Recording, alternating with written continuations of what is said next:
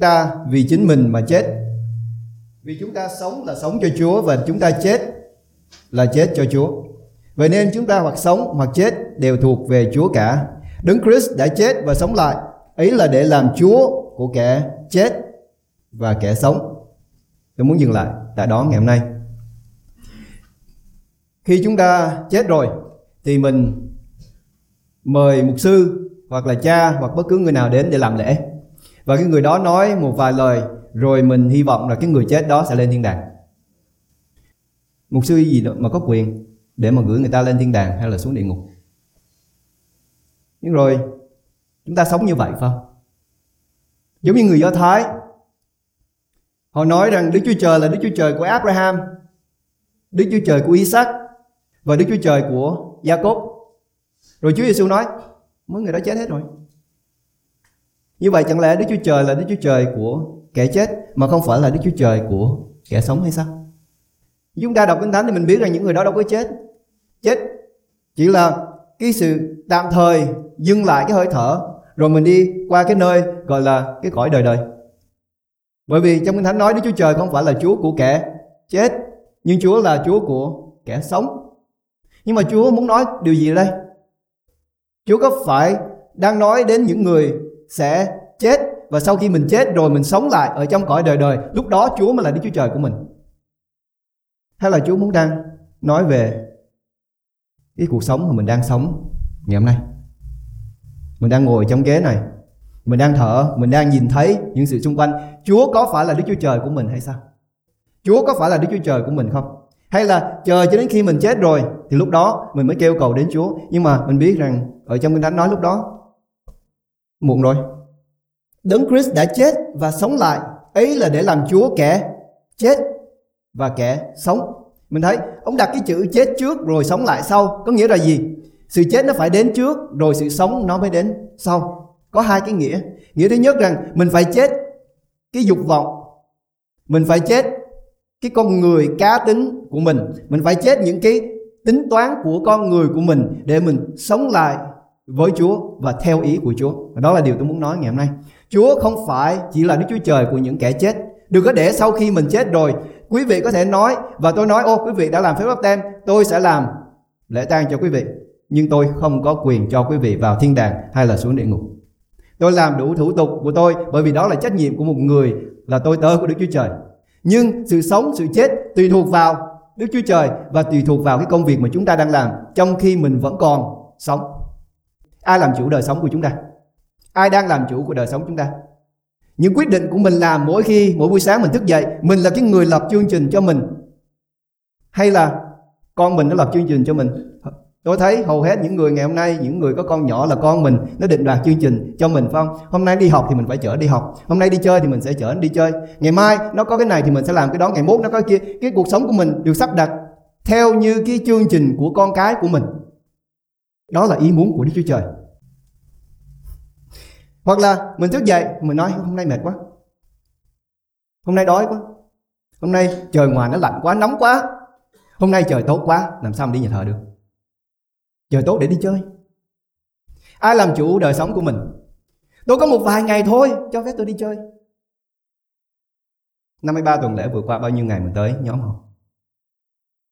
Ông Phaolô nói như thế này trong câu số 7: vì chẳng có người nào trong chúng ta vì chính mình mà sống. Như vậy thì ai làm chủ đời sống của mình? Vợ mình, con mình, chồng mình hay là chính mình? Cũng chẳng có người nào trong chúng ta vì chính mình mà chết. Như vậy thì nếu mình không sống cho mình thì khi mình chết thì mình thuộc về ai? Mình có thể thuộc về Chúa, và tôi hy vọng chúng ta thuộc về Chúa, nhưng mà mình cũng có thể thuộc về quỷ sứ. Ở trong Cô-rinh-tô nhất đoạn 6 câu 19: anh em há chẳng biết rằng.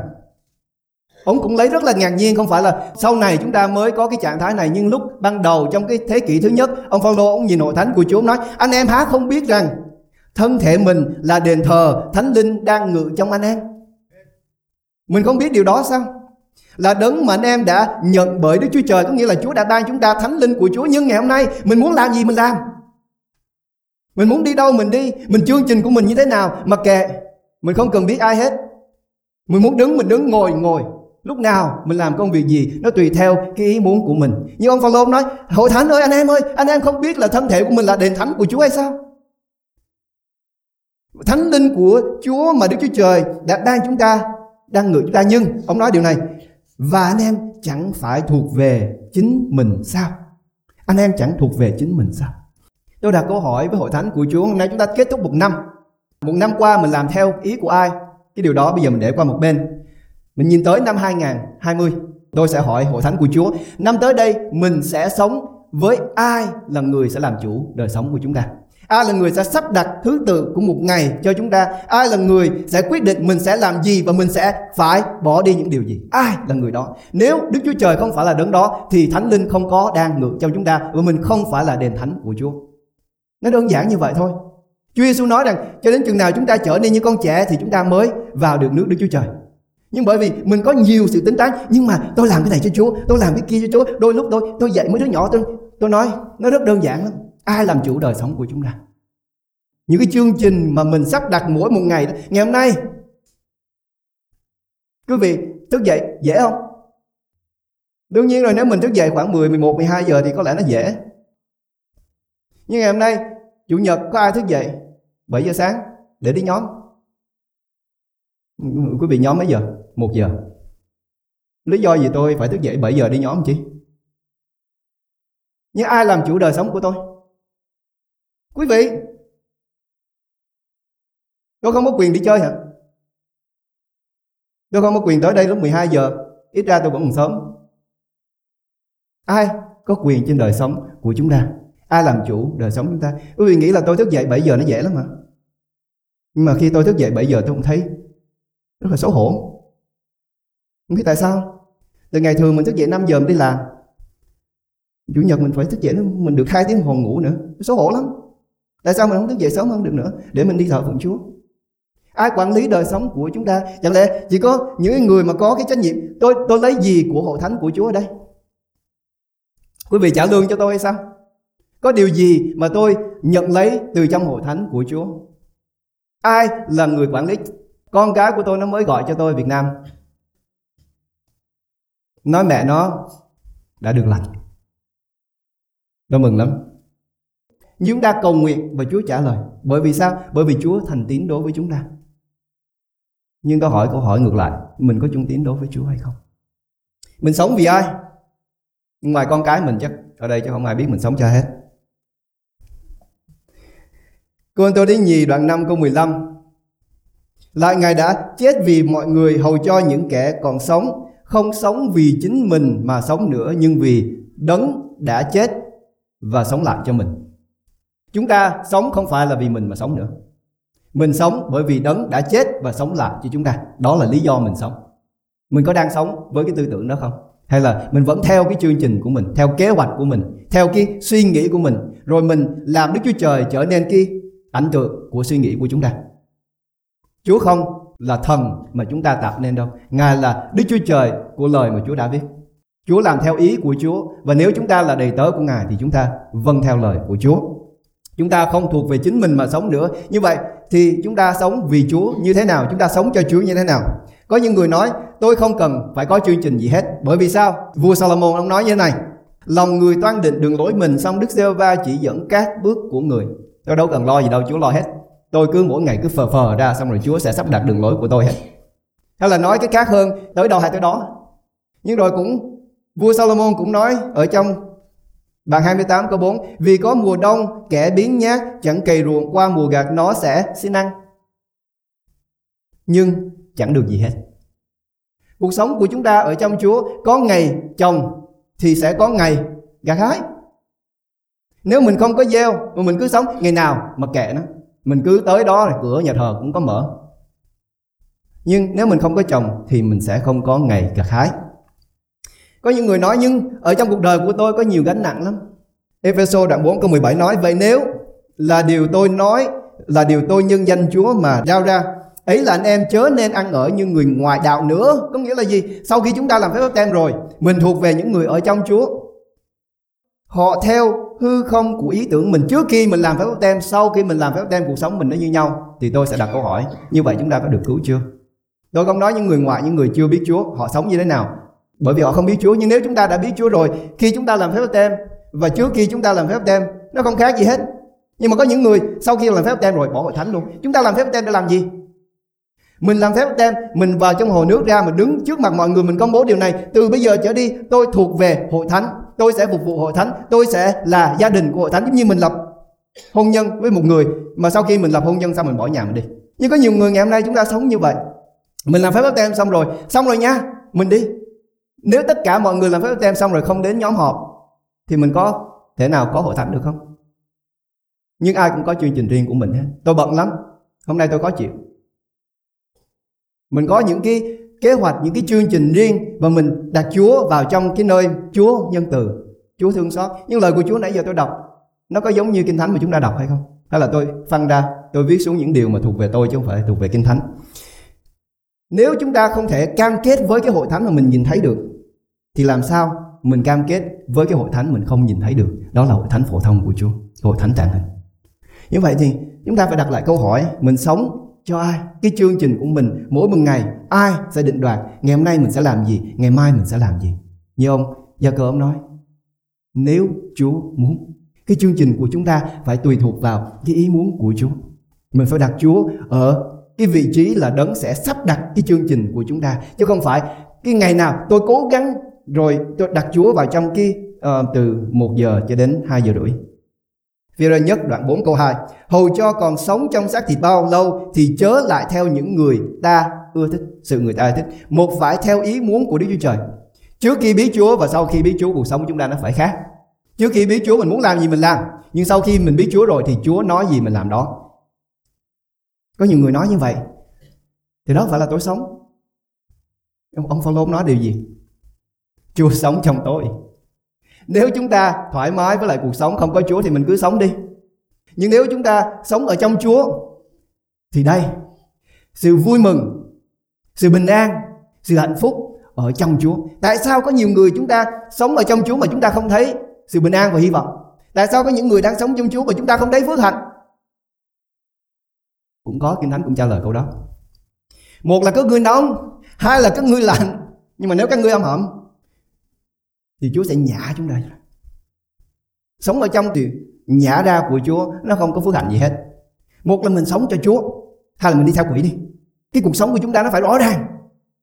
Một là tôi làm công việc này, tôi đứng đây tôi làm công việc này, tôi bỏ hết cái công sức và sức lực và ao ước và tiền của tôi ra để mà tôi gây dựng hội thánh của Chúa ở đây. Hai là tôi đi chơi, tôi theo ma quỷ. Cái bài thơ mà bố của tôi viết cho tôi có 2 câu cuối cùng như thế này: còn ta chỉ xin con chúc, dù dở dù hay phải đứng đầu. Tôi học dở ẹt, không có giỏi.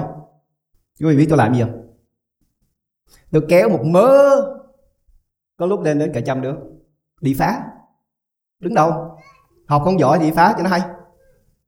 Một là mình nóng, hai là mình lạnh. Mình đừng có hâm hẩm, lúc này lúc kia sẽ không đi đến đâu hết. Thì mình sẽ sống ở trong cái trạng thái nè, nó không có gì hết trơn.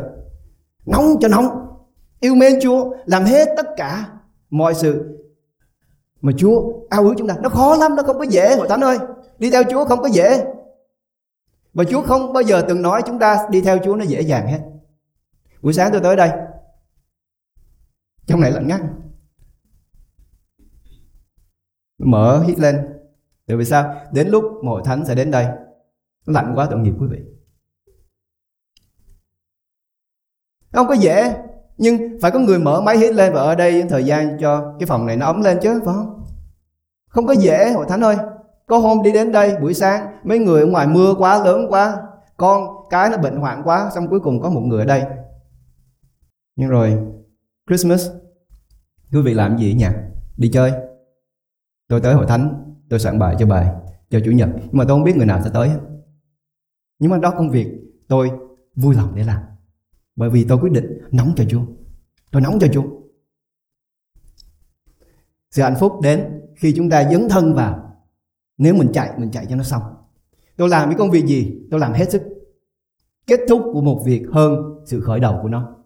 Ngày hôm nay chúng ta tới đây tôi vui mừng lắm, bởi vì kết thúc một năm tốt hơn sự khởi đầu của một năm. Tôi thà quý vị có mặt ở đây hơn là quý vị có mặt đầu năm nay và cuối năm cũng có mặt ở đây. Theo ý Chúa là theo lời của Chúa. Làm thế nào để chúng ta ở trong Chúa, làm thế nào để chúng ta có được cái sự thay đổi của tấm lòng của chúng ta. Roma đoạn 6 câu số 4 nói: vậy chúng ta bị chôn với Ngài bởi phép báp têm. Nó khởi đầu với sự phép báp têm. Trong sự chết Ngài, hầu cho Đấng Christ nhờ vinh hiển của Cha được từ kẻ chết sống lại, để thế nào thì chúng ta cũng sống trong đời mới thể ấy. Báp têm chia đôi chúng ta, hai cuộc đời của chúng ta làm đôi. Trước khi chúng ta làm phép báp têm, mình là con người sống theo xác thịt. Sau khi chúng ta làm phép báp têm, mình sống cho, tôi hy vọng chúng ta sống cho Chúa. Ông Phaolô cũng có nói ở trong Cô-rinh-tô nhì đoạn 5 câu 17: vậy nếu chúng ta ở trong Đấng Christ này là người dựng nên mới, mọi sự cũ sẽ qua đi, này mọi sự đều trở nên mới. Mình phải bỏ đi những công việc trước đây mình làm.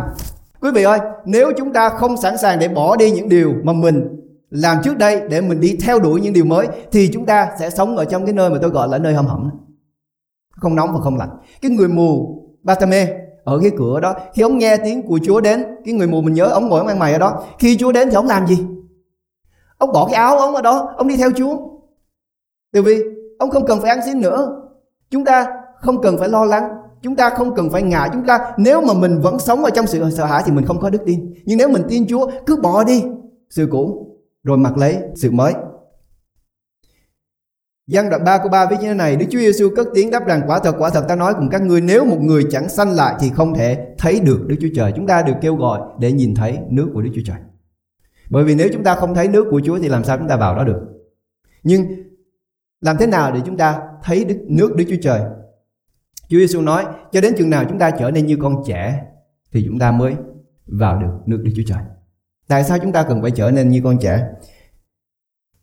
Thứ năm, đi đám tang của ông Trương, bé Sarah đó, nó 8 tuổi. Nó ít khi nó nắm tay tôi lắm, nhưng hôm đó tới nắm tay. Tôi tưởng nó thương chú nó hay là gì đó, cuối cùng không phải. Quý vị biết nó muốn gì không? Muốn coi. Nó nắm tay tôi và hai chú cháu lên phía trước. Nó đứng xa xa nó nhìn. Nó chưa bao giờ nó thấy, không biết. Nó đứng nhìn chập hồi. Nó muốn tới. Thì tôi hỏi nó muốn tới gần không?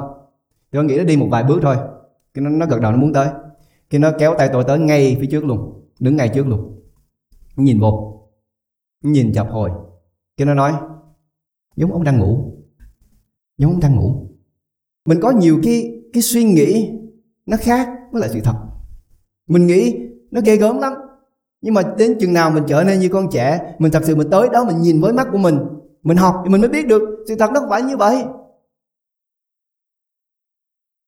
Mình nghe người ta nói đi ra ngoài mưa bị cảm, khoa học gì chứng minh điều đó? Cho đến chừng nào mình dám bước ra để mình kinh nghiệm, mình học giống như đứa bé đó, thì nó thấy giống như đang ngủ. Hạ huyệt nó cũng nó đứng bên cạnh. Quan tài được hạ xuống, rồi nắp được đậy lên.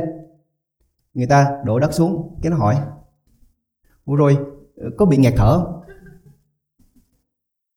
Người tôi nói không, chết rồi không có nghẹt thở. Khi người ta lấp đất rồi, cái nó nói: rồi nếu mà thức dậy rồi sao mà ra?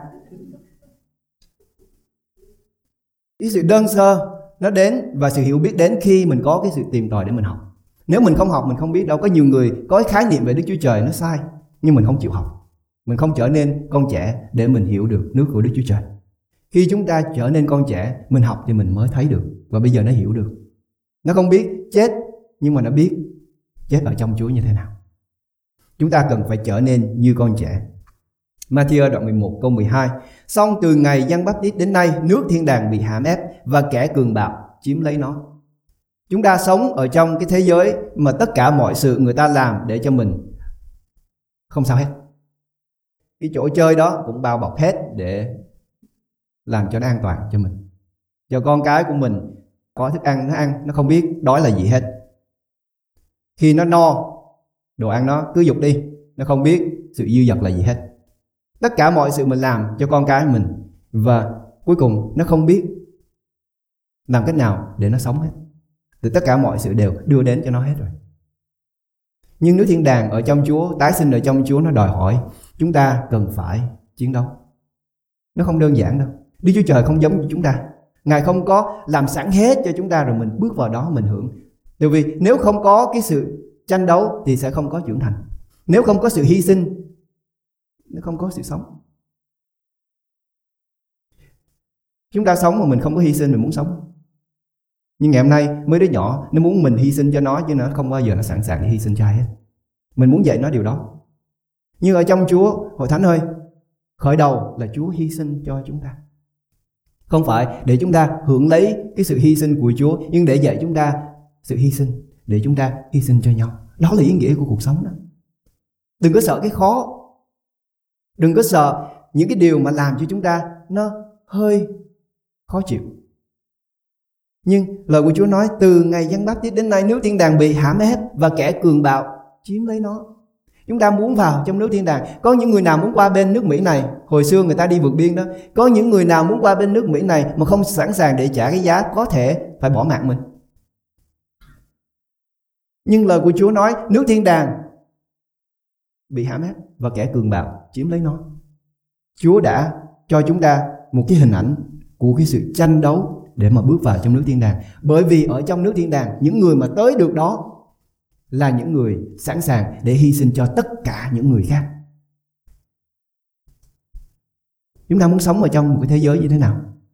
Mình muốn sống ở trong một thế giới mà mỗi người sống cho mình, sống ích kỷ, cái gì cũng nhận lấy nhưng mà không bao giờ dám làm gì cho ai hết. Hay là chúng ta muốn sống ở trong một cái quê hương mà tất cả mọi người đến được tới đó là những người đã trả giá, là những người đã hy sinh, là những người đã mất hết tất cả mọi sự. Và họ tới đó và họ nói rằng đến đây là cái nơi mà tôi sẵn sàng để làm hơn thế nữa cho những người khác. Bởi vì Đấng đầu tiên đã hy sinh cho tôi và tôi đã học được cái tính này, phẩm hạnh này, và tôi sẵn sàng để hy sinh cho mọi người. Đó là cái hội thánh, đó là cái quê hương mà tôi muốn sống. Quý vị bạn chị em, chúng ta muốn sống ở trong quê hương nào? Chúng ta phải chịu sự đau đớn. Hỡi các con, vì có con mà ta lại chịu đau đớn của sự sanh nở cho đến chừng nào Đấng Christ thành hình trong anh em. Ông Phaolô ông nói, cái sự đau đớn mà ông Phaolô ông chịu để ngày hôm nay tôi có mặt tại nơi đây, phải có người trả giá tôi mới được cứu. Hội thánh ơi, nếu chúng ta không trả giá thì gia đình của chúng ta nó không đi đến đâu hết. Phải có người trả giá, nhưng ai sẽ trả giá cho chúng ta? Mình sẽ dạy con cái mình như thế nào? Cái gì cũng được hết, cái gì cũng xong, cái gì cũng... Mình không dạy cho nó sự hy sinh bởi vì mình không sẵn sàng để hy sinh. Nhưng khi chúng ta sẵn sàng để hy sinh, giống như Chúa đã hy sinh chúng ta, thì cái thế giới mà chúng ta tạo nên nó sẽ khác. Bởi vì nó có những con người sẵn sàng để chiến đấu và hy sinh vì cớ chúng ta. Bởi vì không có tình yêu nào lớn hơn vì bạn hữu mà phó sự sống mình. Đó là cái nơi mà tôi muốn sống. Đó là cái nơi mà tôi muốn tới. Vả lại, hết thảy mọi người muốn sống cách nhân đức trong Đức Chúa Giêsu Christ sẽ phải chịu bắt bớ. Ông Phaolô ông nói như thế này: ông đau đẻ cho đến chừng nào Đấng Christ thành hình trong anh em. Có nghĩa rằng mỗi người của chúng ta, nhất là những người đã có gia đình và đã có con, chúng ta biết mang nặng đau đẻ là điều khi mình cần phải suy nghĩ lại thì không ai muốn trải nghiệm qua hết. Nhưng ngày hôm nay mình nhìn đàn con của mình, nếu mà nó hư thì tôi không nói tới, nhưng nếu nó ngoan, nếu nó biết hy sinh, mình sẵn sàng để trải qua lần nữa cũng không sao, cả 100 lần nữa cũng không sao. Thì Chúa Giêsu nói, đến khi đứa con được sanh ra ở trong cuộc đời này rồi thì bao nhiêu sự đau đớn nó biến hết đi, không còn nhớ nữa. Đó là lý do tại sao Phaolô hy sinh. Và đó là lý do tại sao tôi hy vọng rằng tôi có thể làm được điều đó cho hội thánh của Chúa tại nơi đây. Và tôi hy vọng rằng mỗi người ở trong hội thánh của Chúa tại nơi đây, chúng ta suy nghĩ đến năm tới đây, chúng ta suy nghĩ về cái đức tin của chúng ta đối với Chúa và đối với hội thánh của Chúa, sự hy sinh, sự dấn thân, sự dốc lòng của chúng ta vào trong cái công việc quan trọng nhất của cuộc đời này, đó là đem một linh hồn vào trong nước thiên đàng. Đó là trách nhiệm của mỗi người trong chúng ta. Đó là điều chúng ta cần phải làm, chứ không phải chỉ đến hội thánh của Chúa. Nhưng khi chúng ta có thể hy sinh, khi chúng ta có thể bỏ cái cuộc sống của mình, trải cuộc sống của mình xuống cho những người khác để cho họ có ngày trở nên giống như Đấng Christ, thì chúng ta mới bước vào trong vương quốc của Đức Chúa Trời. Chúng ta cùng đứng dậy ở trong Chúa. Con dâng lên cho Chúa mỗi người trong hội thánh của Chúa, mỗi linh hồn, mỗi con người, mỗi một tư tưởng, mỗi một suy nghĩ ngày hôm nay. Cho chúng con đừng nhìn thấy cuộc sống của chúng con giống như hơi thở bốc lên rồi nó tan đi, không còn nữa. Nhưng cho mỗi người tại nơi đây nắm lấy mỗi giây mỗi phút cuộc đời này, vì biết rằng Đức Chúa Trời Ngài đã định cho chúng con không những năm tháng cuộc đời của chúng con, nhưng những công việc chúng con đã được kêu gọi để làm ở trong cuộc sống này, để chúng con sống, để chúng con hy sinh như Đấng Christ đã yêu chúng con và phó mạng sống của Ngài. Cho mỗi một người trưởng thành ở trong Chúa lớn lên, và con kêu cầu với Chúa cho năm tới này là một năm mà gia đình của chúng con sẽ được biến đổi, cuộc sống của chúng con sẽ được phước hạnh, bởi vì chúng con thật sự nóng cháy ở trong Chúa. yêu mến Chúa và theo đuổi Chúa. Chúng con tạ ơn Cha. Chúng con cầu nguyện điều này trong danh Chúa Giêsu Christ. Amen.